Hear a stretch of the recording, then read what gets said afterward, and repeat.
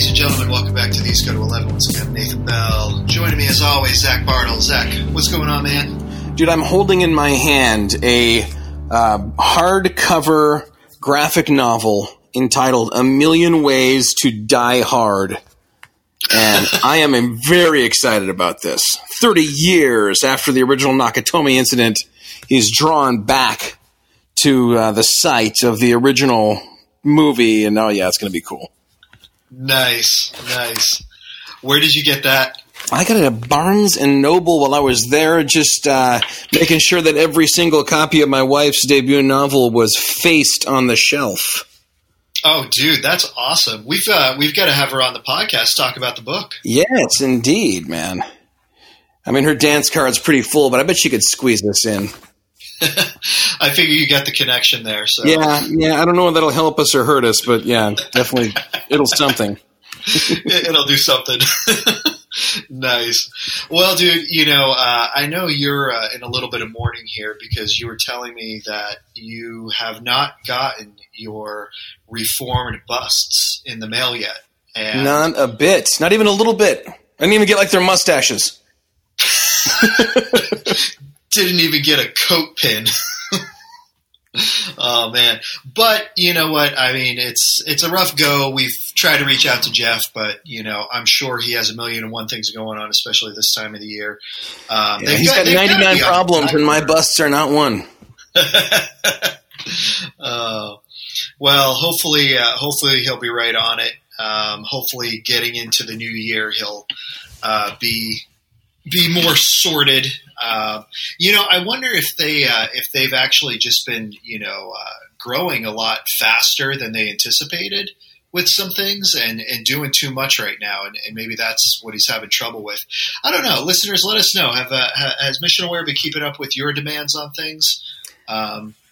It's also possible that because the deal was for, I think, 5 or 6 episodes, that he's just waiting until all of them are done. He's like, I don't know that this podcast is even going to last another 6 episodes, so I'm going to hold back.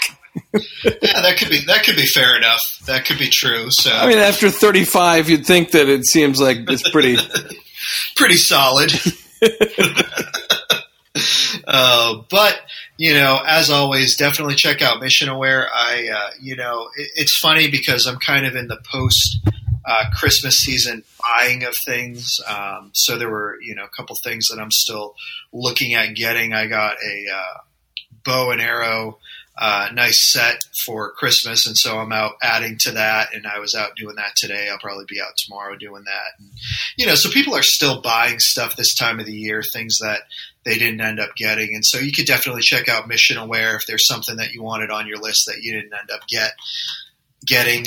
So check out Mission Aware for all your great reform needs. Everybody asked for that These Go to 11 Yeti mug, and if you didn't get it, just buy it for yourself. You're worth it.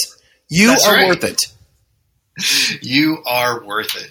Oh, man. So eager to dive right into our topics. But before I do that, just want to take stock a little bit, Zach. We recorded last week before New Year, but we didn't really talk about how Christmas went and how New Year went. So just want to talk to you a little bit. How did your Christmas end up going, and how did your New Year end up going? Dude, well, the Christmas was, as always, a whirlwind. When you're traveling to in-laws on both sides of the state, and you live in the middle of the state, and then you're also officiating services and everything, it's a real kind of blink and you'll miss it, and then you're going to be exhausted and sleep for 24 hours affair. Yeah. And then New Year's, we all just stayed at home. Dude, I can hear myself. I hope that doesn't wind up being on your, although if it's lined up perfectly, I guess it won't matter. Anyway. What was I saying? Oh yeah. So we wound up staying at home, and my kid, he's 10. He was like, I'm going to stay up till midnight. I'm going to see the New Year come in. And he did. We turned on, broadcast television and watched, who was hosting it? Steve Harvey was hosting the ball drop. And we sat there and watched it, and the ball dropped, and we said, Happy New Year. And my kid looked at us and said, next year, let's not watch this. It was really just disappointing, man. I mean, they had what's his name, Alan Thicke's kid, who sings that like that song that makes "Baby It's Cold Outside" seem anything but rapey. I mean, just that terrible, the one that Weird Al made into a great song about grammar. I don't remember what it's called. But like, there's another guy that sings that with him, and I don't remember his name, but I do remember exactly his face. And so that guy's voice was just on like a audio track. It was like when somebody at church is like, I'm going to do an Amy Grant song, and all the harmony and like the counter melody sung by Amy Grant is in this track that I'm using. You know what I mean? Like, yes. What are you doing on national live TV doing this? Right. Right. It was terrible. And like, it just, the whole thing seemed just like it was thrown together like a church talent show, like with that much care. And then it was blasted out to the entire population of the country as if it was a legitimate entertainment product. What did you do? So, yeah, I mean, Christmas was good. It was, like you said, a bit of a whirlwind, but not horrible. We, got up and had a nice relaxing day, nice relaxing morning, kind of did some of the things we normally do. And then that night we went to some friend's house and just had dinner with them and enjoyed some, company there. And then New Year's, we went over again to some different friends' house, and we actually really just played games most of the night, played games and did stuff, turned the TV on about 10 seconds before the ball dropped and rang in the new year. And that was it. So just a lot of time with friends, which was great. That's relaxing, chill. There's no expectations. It's always, kind of the best of both worlds there, where you get to see people, but you don't have to host anything and you don't have to put on a big production for it. Nice. Yeah. So, well, good. I'm glad you had a good holiday season. Ready to get back into things. Thankfully I have until Monday off, so I'm enjoying some relaxation time. I got a couple video games, so I'm enjoying those while Joy and my boy are at school. So they're getting up in the morning, 7 o'clock, and I'm sleeping until 10. So wait, why on earth are they not on break? So they actually had the week before Christmas off. So my school went right up until the 21st. They got out like the 17th or something like that. So they went back on Wednesday. Okay, well, that's fun. Hey, by the way, before we get into our topic, did you see the pics I posted on our Facebook page yesterday? Yes, I did see a couple of those. You holding out on us, man? Oh, dude, that was funny because those got who reposted those to?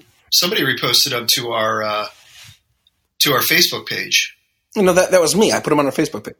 Oh, I thought you put them on Twitter. No, I never can remember the password for Twitter. Oh. There's numbers involved, and I'm always doing the wrong numbers, so I just, That's kind of like me tonight. I'm going through and, you and I are not recording in our typical fashion because we're still having technological issues. So I'm going into Zencastr, and all of a sudden it's like, oh, you already have a Zencastr account set up. Thanks. So, yes, what was that game from? It's a music album. It's like maybe folk music or, I don't know, some kind of twangy country thing. I don't know, but whatever it is, it seems to be a side of you that we haven't seen before.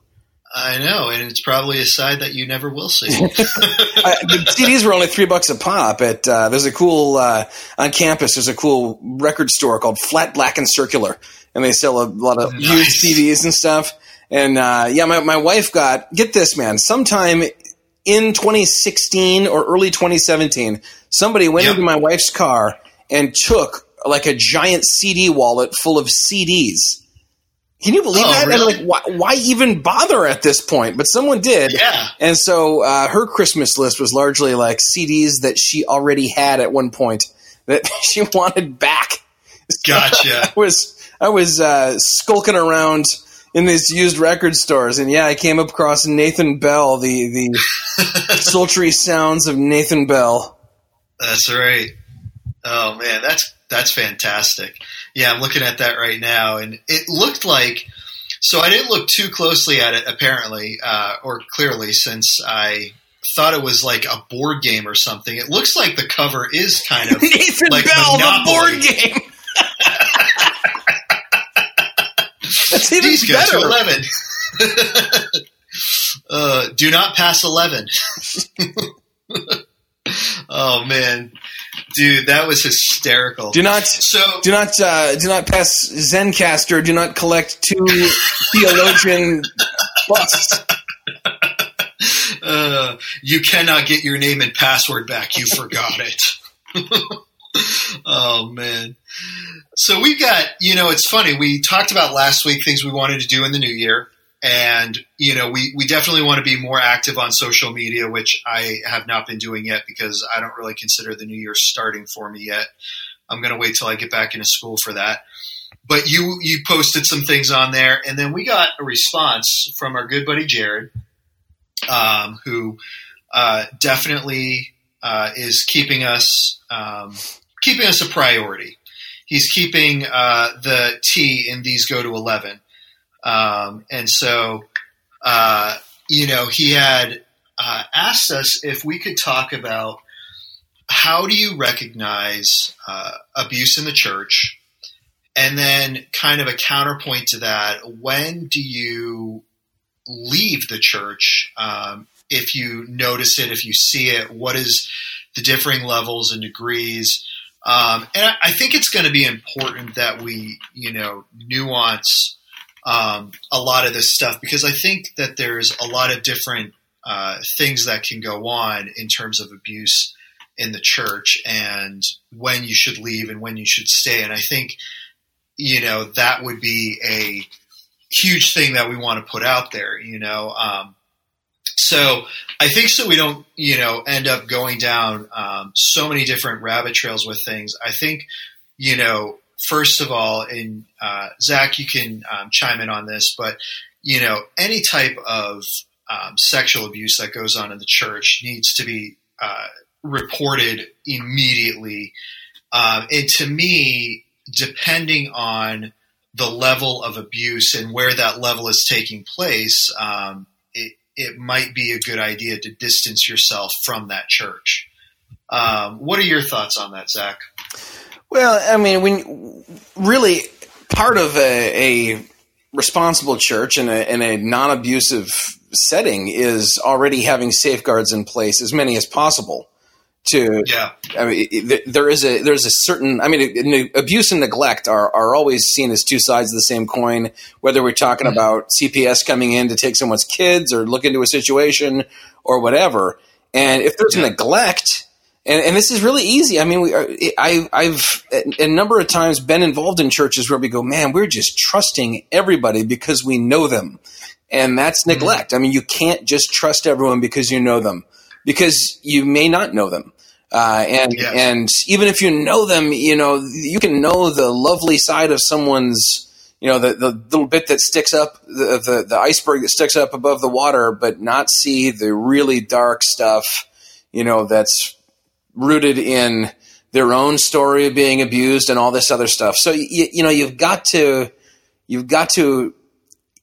have background checks. You've got to have policies in place for more than one non-related person together with kids at any given time. You got to do this stuff. To not do it it's neglectful.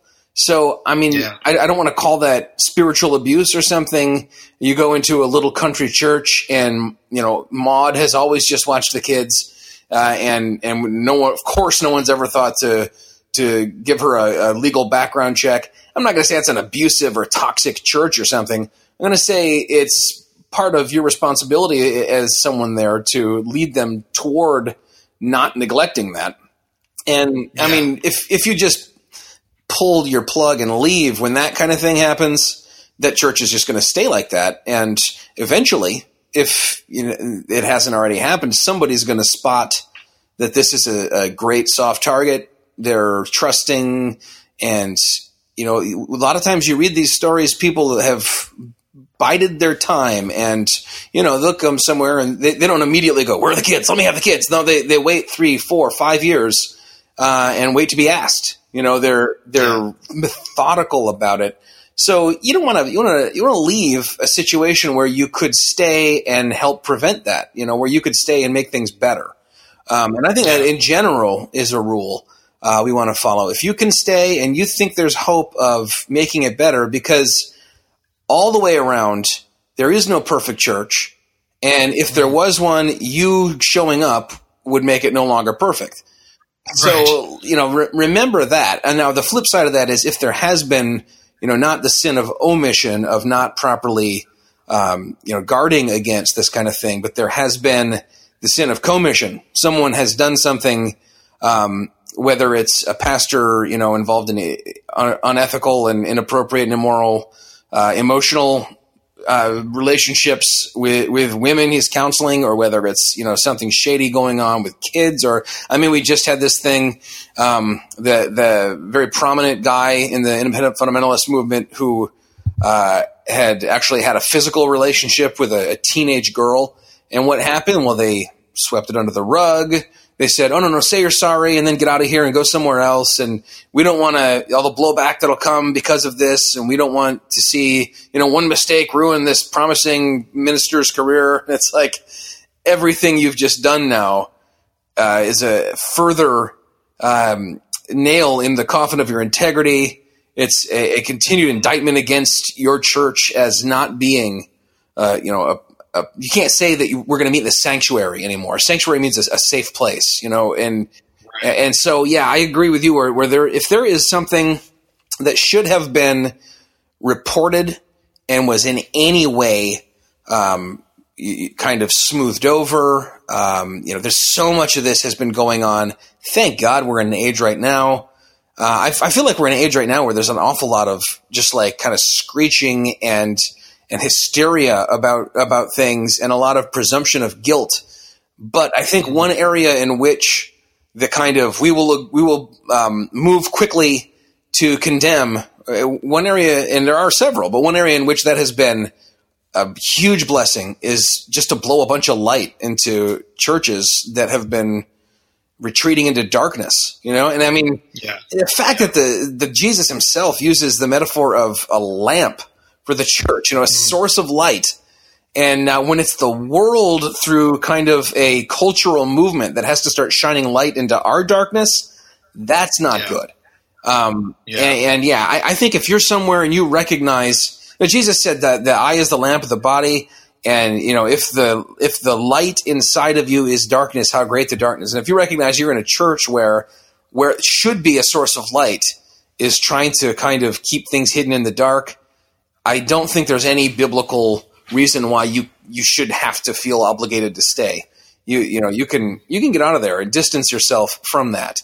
In fact, when you're reading in the book of Revelation, we read, come out of her, not too long after we read about some of these churches where the lampstand is about to be removed from his presence because of, you know, very worldly stuff and licentiousness and wickedness and people just kind of being okay with it all, you know? So, yeah, where you see that kind of stuff, for sure, that seems like almost a no-brainer to me. At the point where you say, maybe I could stay and have a good effect, but has this whole thing been kind of compromised? I think you're at this point, it's up to your conscience. If you feel like, I'm called to stay here for another 20 years while we slowly in this church, after having purged out the cause, the impetus in our leadership behind covering up and covering over. After having get rid of them, I'm going to stay for the next 20 years and slowly rebuild our reputation. Good for you if that's what the Spirit's calling to you to do. But if you say to yourself, I can't be fed here, I can't really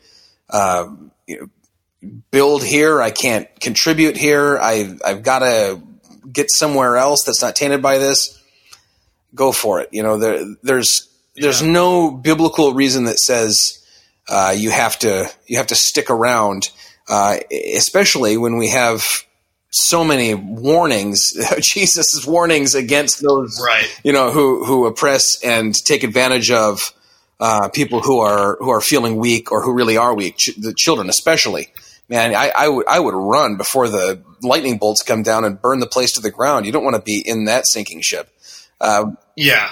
That's my 2 cents on it. And granted, I want to just caveat, I had all of like a minute and a half to get my head around the fact that this was our topic tonight. So if I say something and I get 2/3 of the way into it and go, maybe not, cut me some slack and give me some grace. Yeah. Well, and I think, what you're saying is so hugely important. There's going to be some people who, I remember, different points in time in my life where I was working with people, in a job scenario who had been abused by the church, and so if I found myself in that kind of church setting, I think I probably would have been more keen to have up and left simply for the sake of the relationship that I had with this person, and to be able to point and say, yeah, you know what, these people were corrupt, but, I don't support that. Clearly Scripture doesn't support that. Or like you were talking about, getting rid of those people and being able to say, we don't want anything to do with them, in this context at this point, because we also, want to be careful, because I've heard, people, Christians, talk about the fact of, abuse like this happening and then completely writing off people like this forever. And it's like, well, we've got to remember that grace still abounds. And so if these people come to repentance and, as the body of Christ, we need to be willing to love them as Christ loves them. And so it's such a tough thing to deal with. And you were talking about, Zach, just the blessing of, this stuff coming to light. And I think that is a huge blessing. But at the same time, I think a lot of times we forget that, there is still grace, and that if these people have, sinned, particularly in this way, in abusing their power in the church, that, if they repent, then as brothers and sisters in Christ, we need to be willing to, love them. That doesn't necessarily mean, you put them back in that position, but that means that you love them, and, we move on in the grace that's been shown us. Yeah, and when I say remove them, I don't mean like, send them sleeping with the fishes, or necessarily saying you're out forever from this church or the Church Catholic or whatever, but saying rather we have to remove you immediately from leadership, and then begin a discussion, and it may be a real long one about whether or not you'll ever actually be qualified to, and depending on the gravity of the abuse, it may be a situation where this person's never going to again be qualified to be in church leadership. And the fact that the church has always allowed for people to take such a brief respite and follow the world in this way and say, yeah, I'm going to kind of just disappear for a while till it blows over and everyone's mad at someone else. Then I'm going to poke my head in and I'm going to do a little guest preaching at a couple of conferences. Then before you know it, I'm back in the saddle and I'm rolling. And I mean, this is a little off topic from the topic that Jared floated our way, I think. But I think we need to just recognize that's going to, in the world's eyes, that's a lateral move from covering something up. It's saying, let's all just agree to pretend that we covered it up and no one knows about it. I'm not over here saying Driscoll is completely off track, pastoring another church after the collapse of Mars Hill, having waited, I don't know, like a couple of years or whatever. Because in my mind, what he did, while it was bad, and I don't know how well he owned it. I didn't really follow a lot of that stuff. I felt like it got to the point of kind of controversy porn, and that stuff just wrecks my spirit. But the plagiarism thing, the like ultra machismo thing, which was all very much tied to being maybe a little too immature in the faith when he started the church, and just real zealous and the whole stack of bodies behind the bus, all that kind of talk and stuff. at this point, you go, well, here, you're much older, and if you have, elders who are willing to hold you accountable, I'm not in a position to talk about it. Though, if we're talking about someone who, had a sexual relationship with a youth group member, and 3 or 4 years later they're starting another church, no. I mean, I feel like at that point, the community in which the new church is located has the responsibility to together in one voice say, we're not going to tolerate this. This is absurd. So there's degrees, and that person who did that heinous thing is certainly not beyond the grace of God. But when you read, the qualifications for elders being well thought of by outsiders, above reproach, some of these things, once you've burned them, they can't be unburned.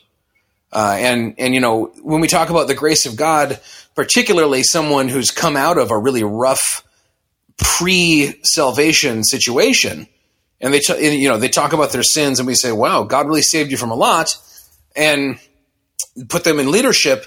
And then when they sin again, you say, okay, at this point, you've shown that your salvation didn't have the effect that it should, which is to change your affections.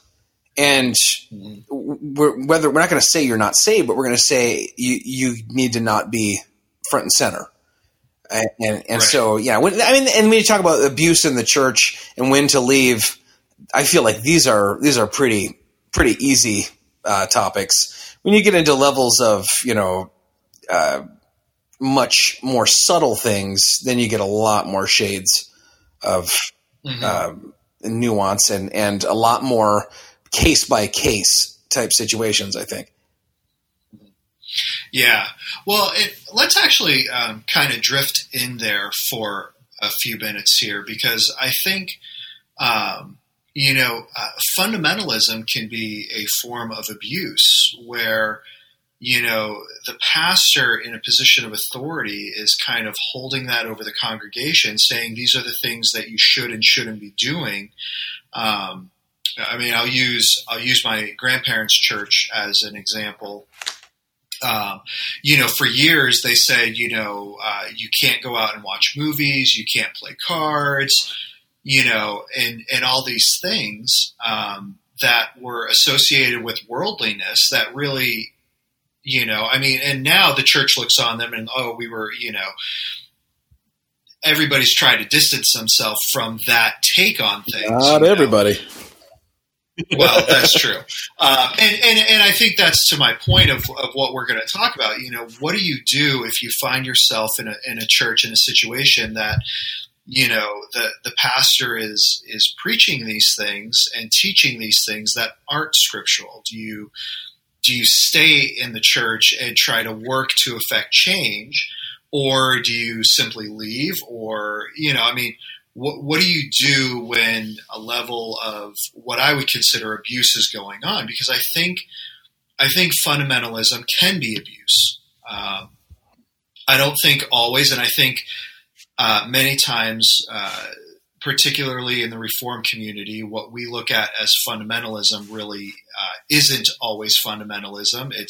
It's conviction. It's what churches agree to and put forth in certain things. But what do we do with things like that, where the will of a particular conviction is imposed on the congregation? Yeah, and I don't like that word fundamentalism because it comes from a good thing, a very good thing, which is trying to reclaim Christianity from the liberalizing tendencies of the turn of the 20th century, when everything from the deity of Christ to the resurrection. Are you there? Okay, I heard a weird sound. Everything from the deity of the Christ to the virgin birth to the bodily resurrection of Christ was being rejected. And so the five fundamentals were put down in 2 volumes called the Fundamentals, and those who held to those were the fundamentalists.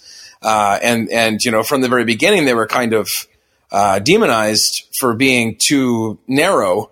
And of course, over time, those who continued to wear the label often were the very strict. But when we say there are rules that can bind the conscience because they're preached from the pulpit, and equating that kind of thing with some kind of spiritual abuse, would you say the same thing of Spurgeon, who, he preached again and again against going to the theater. He thought that was very worldly. And he told his people not to do it. Just avoid that, and earlier in this century, not this century, it's the 21st century, Zach, earlier last century, you had, don't go out dancing, or, going, to a club of some kind is very worldly. And I think a lot of these things are culturally, determined. If the world at large sees this as being associated with a sinful lifestyle, then doing it can harm your witness.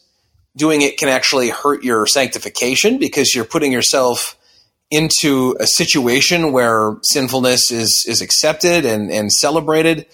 And so if it's cultural, then maybe, it's not the kind of fundamentalism that can wreak havoc on someone's understanding of grace for Spurgeon to say that in the 19th century.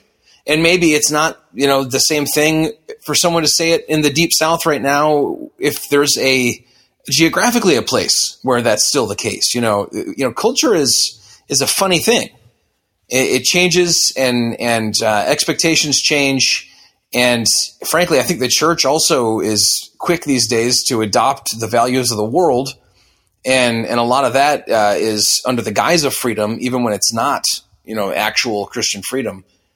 I don't know. I would say if you can't sign on to kind of the de facto lifestyle statement, whether it's expressed or implied at a given church, don't join it to begin with, right? A lot of people these days are coming out of fundamentalism because they were raised in it. They didn't have a choice. And now they're saying, oh, I had such a horrible upbringing. I wasn't allowed to, heck, I wasn't allowed to watch the Smurfs. I wasn't allowed to watch He-Man because it was, New Age and had witchcraft in it. And the Smurfs had, Gargamel over here making spells and stuff.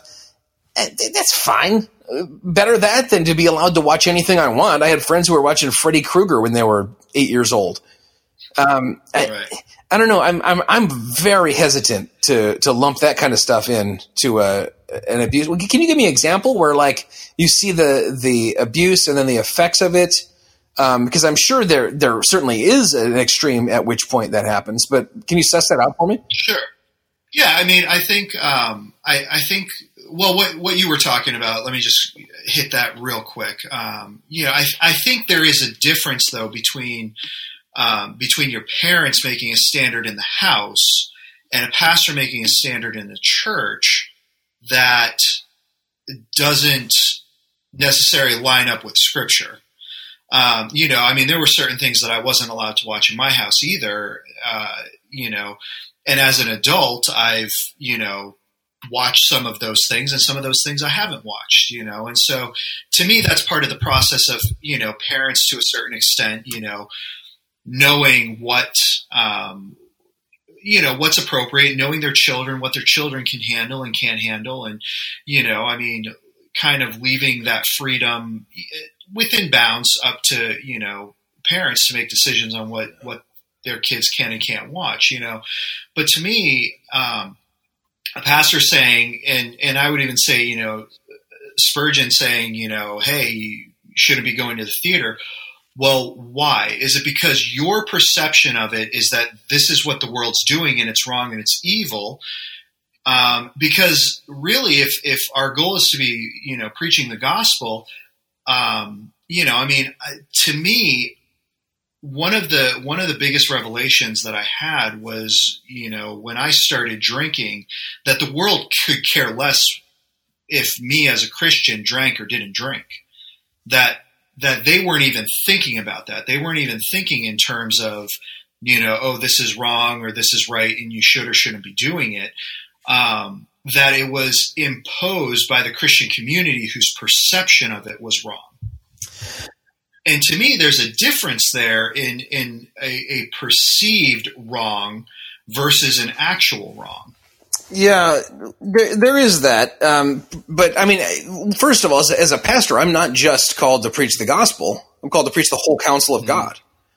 And there, I mean, there is plenty in there that is cut and dry that the world doesn't want, and the church in many sectors doesn't want to hear, because freedom in many places has become license. So, I mean, if I say, and there are things that are, you would have thought a generation ago were so obvious you don't need to articulate them. But when I stand up and say a Christian should not be watching porn, right? Now I am binding the conscience of my people. And they are over here going, well, hold on. What if I watch it with my spouse? What if I just watch it because blah, blah, blah? What if this? What if that? And there's all sorts of, no, that's sin. You can't watch this without, I'm not going to say, people like Dobson or whoever who went through that period of research. That's the exception that proves the rule. You can't watch this stuff without lusting. So, right. I'm going to say, yeah, I'm binding your conscience. Don't do this.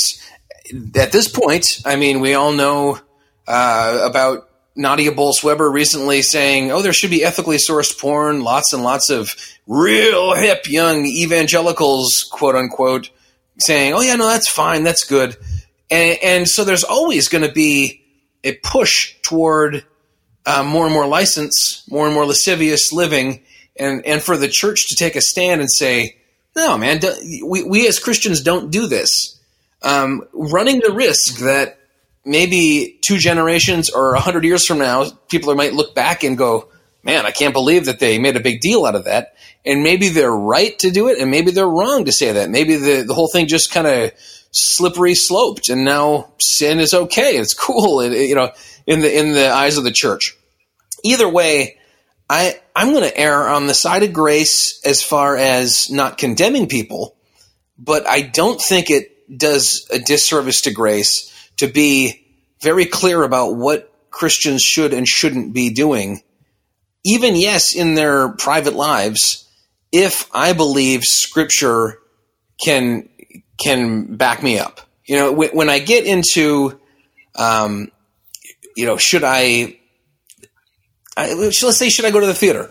I know there are reasons Spurgeon said that. I don't know if, at this point, if we could dig him back up and reanimate him, he would be embarrassed by that, or he would be embarrassed by the fact that the church no longer cares. You're going to watch the same movies and plays that the world is.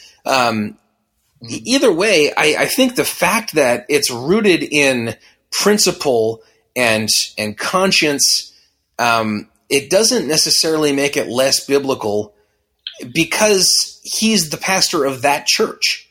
And if that church doesn't want that kind of preaching and doesn't feel like, this guy should be able to bind well, then get rid of him. But he's the pastor of that particular congregation. And when he sees a danger, for all I know, the plays that you went and saw in 19th century London, in the vicinity of the Metropolitan Tabernacle, were never of any cultural value. They were all just glorifying wickedness. I don't know, but at that point, I'm going to just defer to him and say, "This is your congregation. Preach what God has placed on your heart, based in Scripture." Not just based on whatever, visions or whatever you're having over here, and back off. Now, at what point does that become problematic for the church at large? Never. But if you're under that kind of preaching and you're having a hard time accepting God's grace because all you're hearing is that, there's a theological term, adiaphora, and it's kind of things that can be either way, they can be argued for. They're disputable matters, right? And they're not essential to the faith. And Paul has an awful lot to say about this stuff. And on both sides of the fence, from the point of view of the person who does go to the theater, don't, stick it in the face of the person who doesn't because you're going to cause them to sin. And the person who doesn't go, don't condemn the person who does. Now, how does that factor into one of these people being the pastor? I don't know. Well, but to me, doesn't that say a lot then?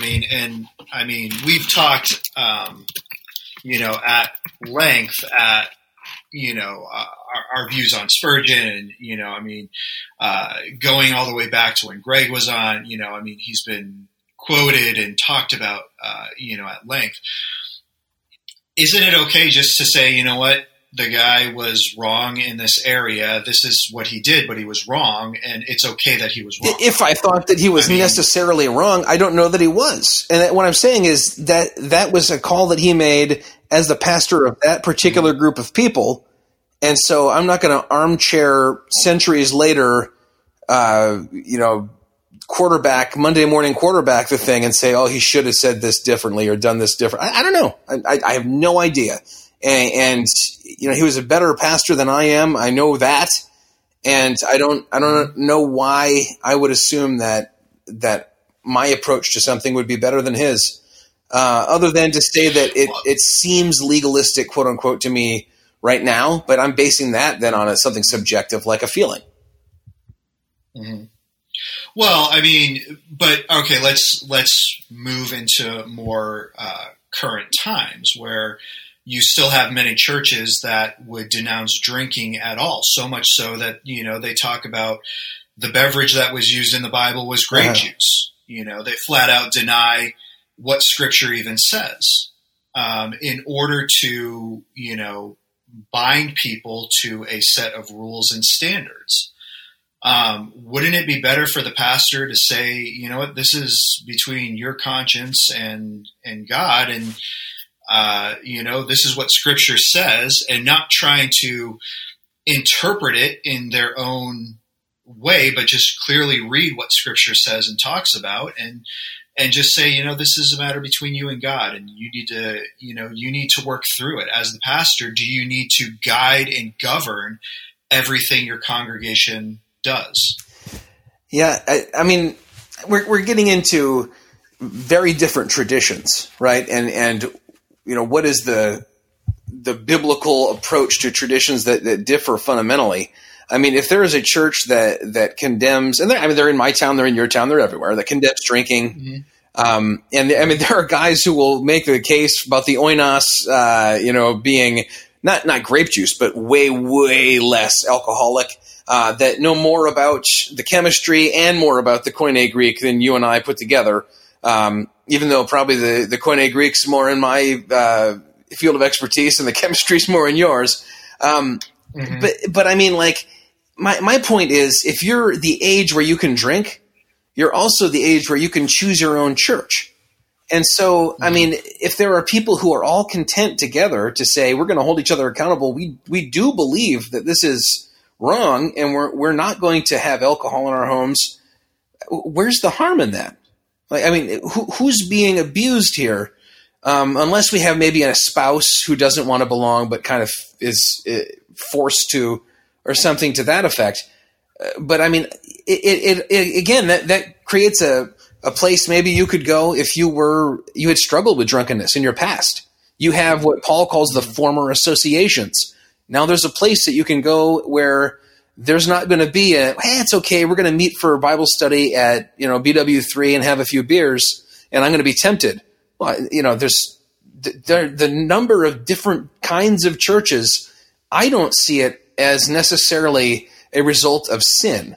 Like the schisms that lead to so many different kinds of churches often are rooted in pride and sin and factious sectarian thought. But the fact that there are so many different kinds of churches, I think is often a blessing. It's redeemed. I had some guys over for cigars from my church the other night. Last night. Was it last? Mm-hmm. 2 nights ago. And we sat and smoked. And there was one of those guys I thought, I don't know if I should invite him, because I know the things that he smoked before he got saved were not just an aesthetic experience, right? They were to get him high. And it took a while before he kind of said, is it all right if I come when you guys have a cigar? I really don't believe this will be a problem. I don't long for this anymore. I don't, I don't even smoke cigarettes, none of this. So we all got together, but there was a guy present who's a recovering alcoholic. And so I made sure that the little bar we have in the smoke room was closed. I didn't, and that's, the taking one person at a time and not making your brother stumble. But what if this becomes kind of a whole congregation where their conscience, they're drawn to this church for a reason, and maybe their conscience, maybe even to put it in scriptural language, maybe their consciences are all weaker. There's never a point at which it says, make your brother stretch so he becomes one of the stronger. It just tells us not to cause them to sin. Sure. See, I guess the larger issue that I have is the improper teaching of these. Dude, we're disagreeing. To me, mark it down. I know, right? Mark it down, and all right. The first one of the new year. Maybe the first one ever, really. Except for that one time where I was like, Nathan, no. Oh, wait, I see what you're saying. I didn't read the article. Yes. I'm sorry, go ahead. Yeah, no. So I guess to me, the bigger issue is teaching something is sin when it's not. So let's take the whole drinking issue.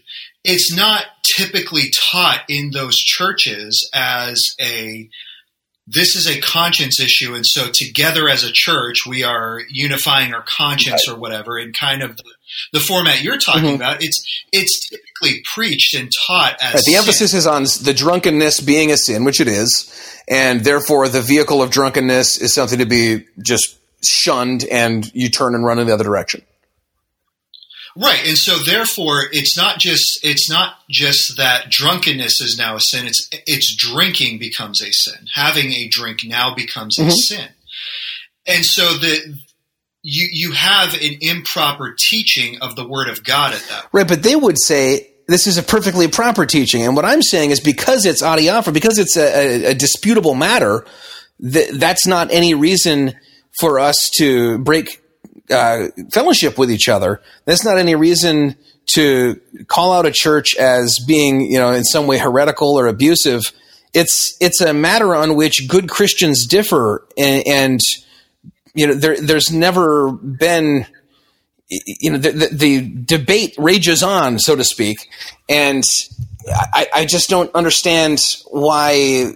We say we're right, they say they're right. We, all of us, hopefully say this isn't a salvation issue. This is a secondary thing. So, they're over here going, well, their teaching is wrong. When they say, drink in moderation and don't get drunk, why are they leading people into temptation?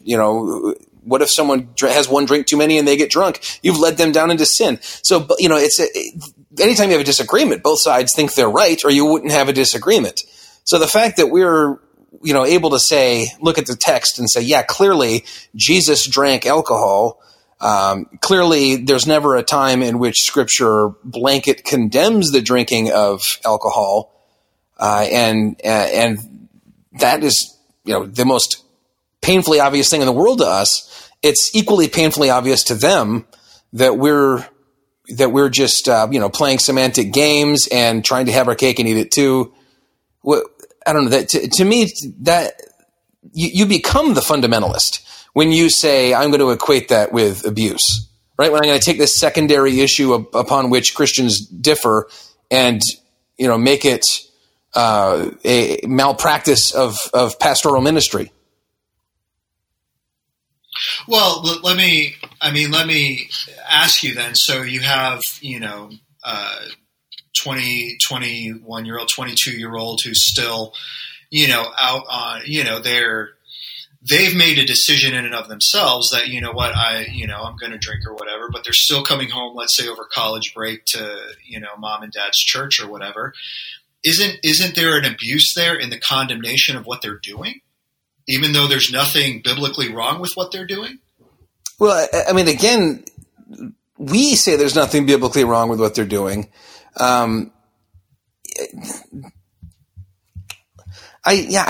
just don't see it on that level. I would like for that church to move to a point where they say, we even if they never start allowing people to become elders or deacons or whatever, if they're known to drink socially, even if they never get to that point, for them to say, oh yeah, when someone comes in the door and sits down, they're not going to have to endure, some kind of condemnation for non-drunken drinking. I'd like for them to get to that point, but I don't know. I mean, I think if you were raised in that church and you come back home and you go to church and sit in the pew, you know what you're going to get. And if your conscience is already so, settled that I'm okay to do this, then maybe it's a helpful exercise for you to sit there and kind of mentally, biblically answer these charges and think, yeah, no, I've tested it and I really am sure that I'm okay to do this. I don't know. I have great sympathy for fundamentalists, and it's growing because the very notion of we're sticking to our guns even while the world mocks us, it's something that fundamentalists have been dealing with for decades, and all of Christianity is going to have to start doing just what the fundamentalists are doing and saying, go ahead and mock us, don't care, we're not changing. Right, but I mean, isn't there a difference between, like you keep talking about, the fundamentals of our faith and the essentials of our faith and the non-essentials? I mean, should anybody really be walking into any church at any time and feel condemned for their actions if they are not sinful according to Scripture? I mean, you brought up the example of pornography. Well, we can sit here and we can talk about pornography being sinful. But there is huge debate on drinking, and nowhere does Scripture say that drinking is not being drunk, but drinking is sinful. In fact, we're told in Scripture that God gave man wine to make his heart glad, to make the heart merry. And so there are Scriptures that condone the alcohol, that show that it is a gift from God.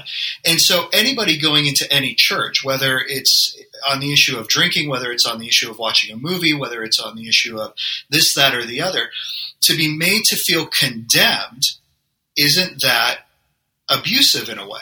Well, there's increasing debate now about the pornography thing, and the funny play of saying, well, there's plenty of scriptures that commend sexuality and the expression of it and blah, blah, blah. And we can see that those are built on shifting sand and aren't worth anything. But there's debate on all these things, and the very nature of them being non-essential secondary things upon which people, disputable matters, as Paul calls them, means that people are going to find what they believe are biblical. I mean, they wouldn't hold a position that they thought went against the Bible, I would hope. And so, I mean, let me take it to another level. You've got here in Michigan, recreational smoking of the Mary Jane is now legal. I don't know that it's actually legal because it's federally illegal, and that's kind of where I go. But I've on a couple of occasions brought it up from the pulpit. Now, I do know a bunch of people who are Christians. Heck, I left a Reformed cigar and pipe group. There are a gazillion of them, so you won't know which one I left. But I left one because they were all basically. Someone put a little poll out. Would you do this if it was legal in your community? And like 70% of people were like, "Oh yeah, for sure." And I'm going, "Wait a minute, why?" And they said, "Well, there's nothing in Scripture that condemns it." And I'm going, "Well, hold on. What about drunkenness?" Well, no, you can have a few tokes, and you're not really. You're not out of your mind. It's just like having a couple glasses of wine. I said, you can go through any number of different things. And so you're going to have people who are convinced from Scripture and reason and they would say the Holy Spirit that this is a sin and we need to be careful about it, and we need to, as the church, speak up and speak our conscience about it and try and warn the culture against it. And you're going to have other people who are going to say, no, this is a matter of freedom. If you want to sit back and toke one, go ahead. Who's abusive in that equation then? Well, I think to your point, I mean, And again, I haven't checked the laws, but I mean, there comes down to a legality issue. I mean, is it legal or not? From that point, then you start having the discussion and the debate. But the question is, do you condemn someone because of it? Well, if you're preaching well, you're not running around condemning people anyway, right? You're saying this is a sin that needs to be repented of, and a Christian, as they're sanctified, ought to want to do this thing less and less. Whether that thing is, bragging, gossiping, lusting, hoarding wealth, or whatever, and so there at a certain point, man, if you can only condemn sin in the terms exactly that Scripture used, meaning, you can't deviate from the script. You can only quote the passage. There's very little relevant directly to our culture that you can even say. I mean, we have to leave some leeway for ministers to interpret these things and preach them where the rubber hits the road. And I mean, I think that a fundamentalist in a really hardcore, shouting, this is wrong, that's wrong. I think they're missing the point on a lot of what the law is for. But I also know people who call themselves fundamentalists who get who understand grace at least as well as I do. And they would just say, I'm talking to Christians when I start preaching these New Testament epistles, and I don't want to give them the impression that it's okay to go on sinning, that grace may increase. Again, I'm just going to say I leave it to the individual pastor to determine how to bring these things to bear on his congregation, as long as at the end of the day he's offering forgiveness in Jesus' name by the blood of Christ for any sin we might commit.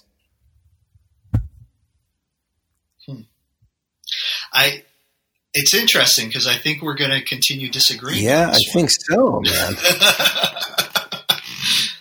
This will be a good one to pull back out later if people think we're in too much compliance with one. Now let me ask you this: what if Dutcher got up on a Sunday, and not with alcohol, because we know this guy is not going to do that, but with another topic? I don't know. Say it was. He started saying that to learn an art that would only be used to kill somebody, if you're learning martial arts and you learn things that are deadly, that's completely out of keeping with the character of Christ. So now he's binding the conscience, quote unquote, in a way that he thought was perfectly biblical.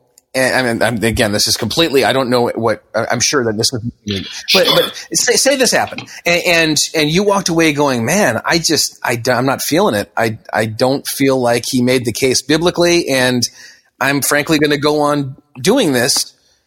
Would it prompt you to leave the church or to consider leaving it? Or would you just go, the guy's human and I think he missed the boat here? The latter. Okay, so I mean, with the drinking thing, can we just extend the same level of, See, and that's the thing is, like, I think you're right. I think if you're able to do that in many cases, I think it's fine. I mean, first of all, this is difficult because, I mean, Greg and I have a relationship where I would go and talk to him, first of all. Second of all, I don't see him doing that in cases like that. And that's the thing is I've been more intentional about looking at his teaching, and is he condemning something that isn't scripturally talked about? Like, you're not condemning a sexual immorality. You're not condemning greed. You're not condemning lust. You're not condemning gossip. You're not condemning, things that Scripture really digs into and has its claws in, and are like, you need to be on the lookout for these things.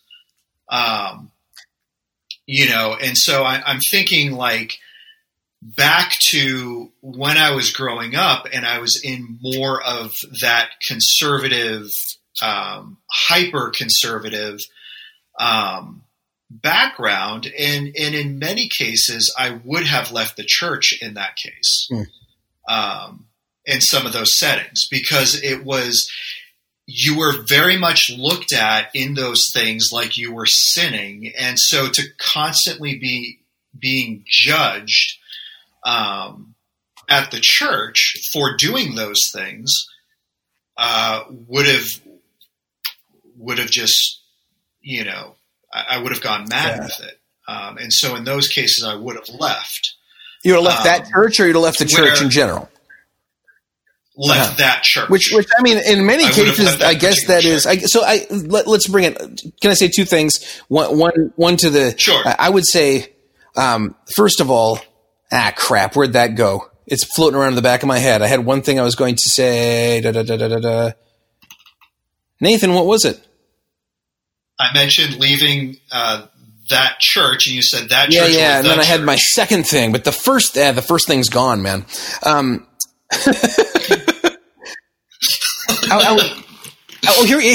it's back. I've got it. I was going to say this. On Facebook this very week, a couple days ago, I posted a thing that said, Christians, do not let your children have Snapchat, with a link to an article about some horrid stuff that's on Snapchat that you can't remove. It's there for good, and your kids are going to wind up seeing awful stuff.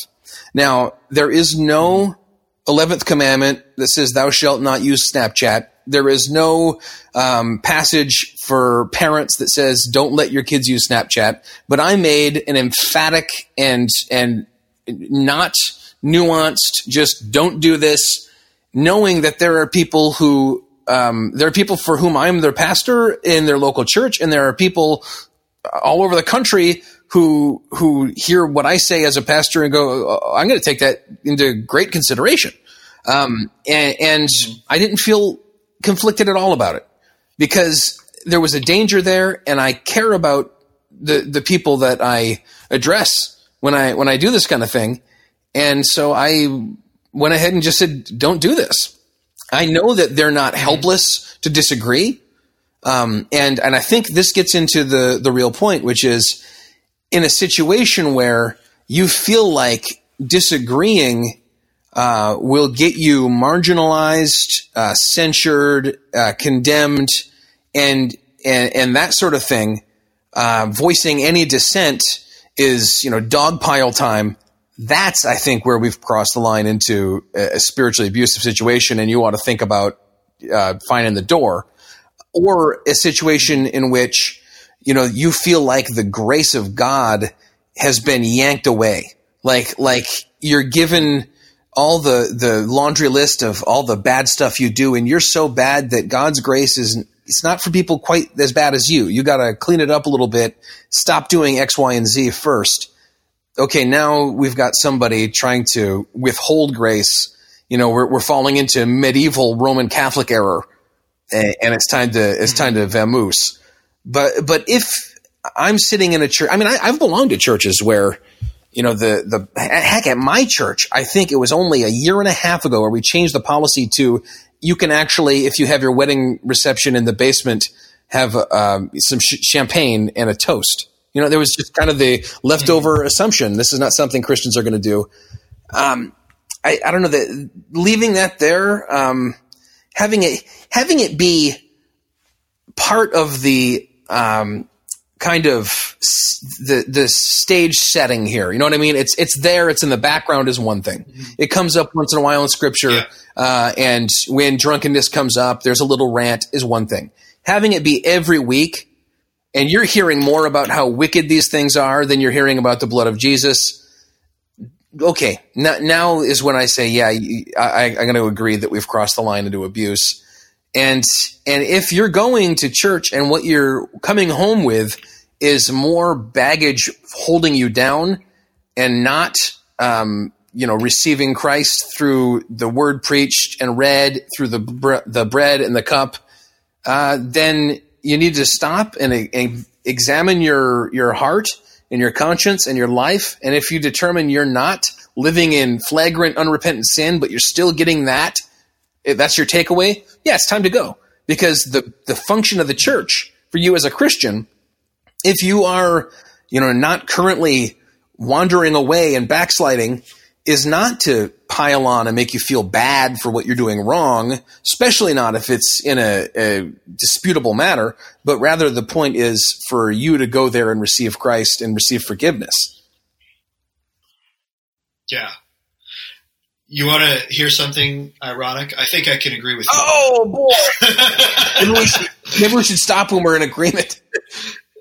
That just railed on for like 35 minutes. So why don't you give me your thoughts on that first? Yeah, no, and I think that's where I was trying to go with it, but just poorly getting there. Is the idea of, of course you're going to have disagreements with people on things. Greg and I don't agree on everything that is talked about theologically. You and I don't agree about everything theologically, but the ability to have disagreements on those things and not feel condemned. You brought up the whole Snapchat thing, but I also know you, and I know that if you were, to listen to people who are like, oh yeah, well, I let my kids have Snapchat, and they were to talk you through that, you're not going to sit there and be like, oh, well, I think you're a wicked, awful person for doing that. That you realize that even as a pastor, even as an individual, you feel, these are things that you hold, dear, and there are things that are wrapped up in your conscience, and of course some of those things are going to come through, but at the same time you also realize that there is freedom to be expressed within those things, that there is freedom in Christ, and that people are going to do likewise and exercise their conscience in those things. Yeah, well, the thing, like when Greg had the big beef with KDY over the article about Christmas church, canceling church on Christmas Day when it was on a Sunday. His beef was, you're imposing this on other churches, other pastors and elder boards and leaderships, church leaderships have done the praying, done the study, looked at their community, looked at everything, and come to a conclusion, and you're not involved. So back off. And in the same way, I think, there are monastic communities where you're not allowed to talk between the hours of 8 a.m. and 8 p.m. I'm not going to say they're wrong for doing that, even though that's an extra biblical rule. It's a cultural value of that group.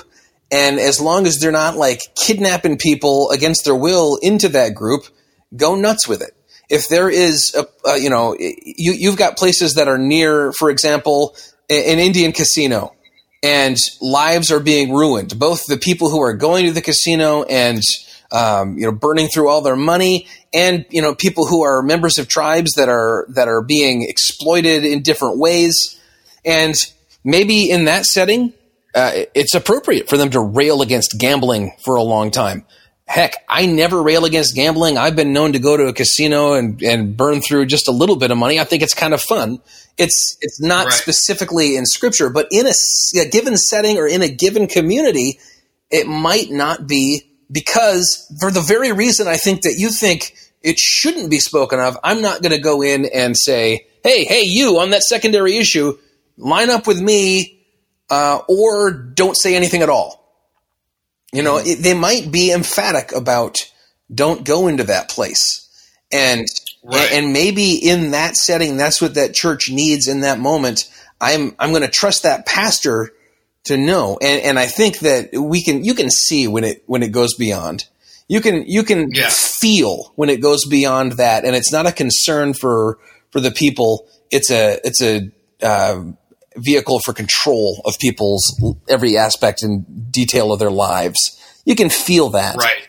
And if you've got that going on, sure, get lost. And even if you're in a church where their positions are overly specific and unbending, they're really, when Doc and Devo did this a whole thing once about, when you're permitted to leave, when to leave and how to leave and stuff. And And I've heard a number of different discussions on this. And I can tell you, as a pastor who's had people leave my church, my main concern, if you're going to leave, is the damage it's going to do to the soul of the leadership there. That's why I say, hold on, take your time. But this is again an issue where in the scriptures it was pretty foreign. I mean, if you're a Christian in Corinth, you probably attend church in the home of whoever lives closest to you who's a Christian. There's one quote unquote church in Corinth, right? And if you are under church discipline on the north end of town, you can't just show up on the south end of town. They're gonna say, no, go back to your, figure that out. And now we're in uncharted territory, man.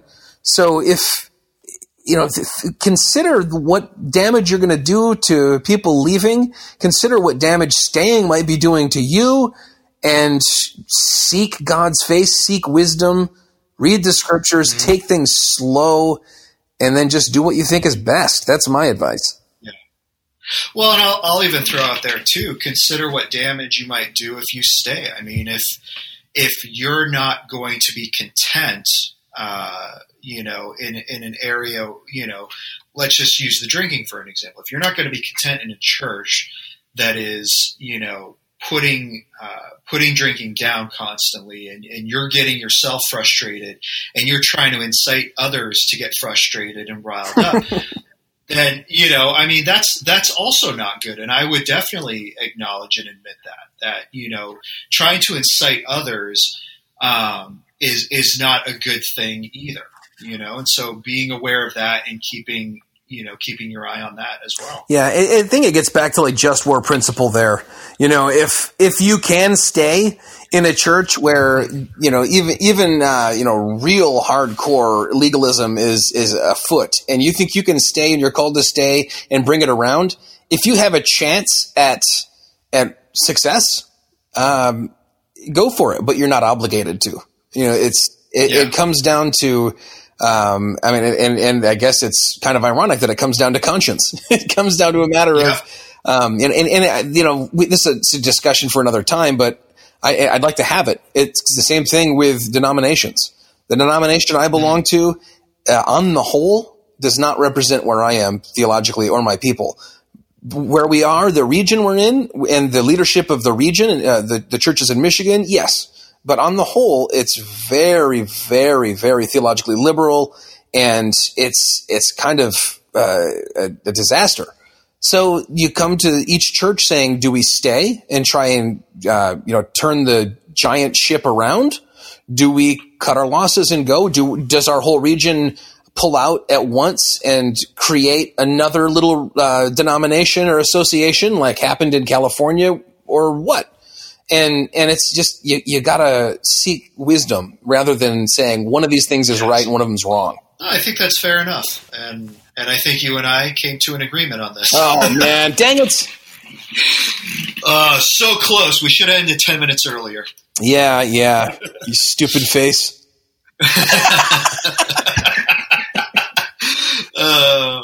Dude, this has been a good one. I've really enjoyed this. I'm not afraid of disagreement. I actually enjoy discussing these things with people. I enjoy discussing differing views and opinions.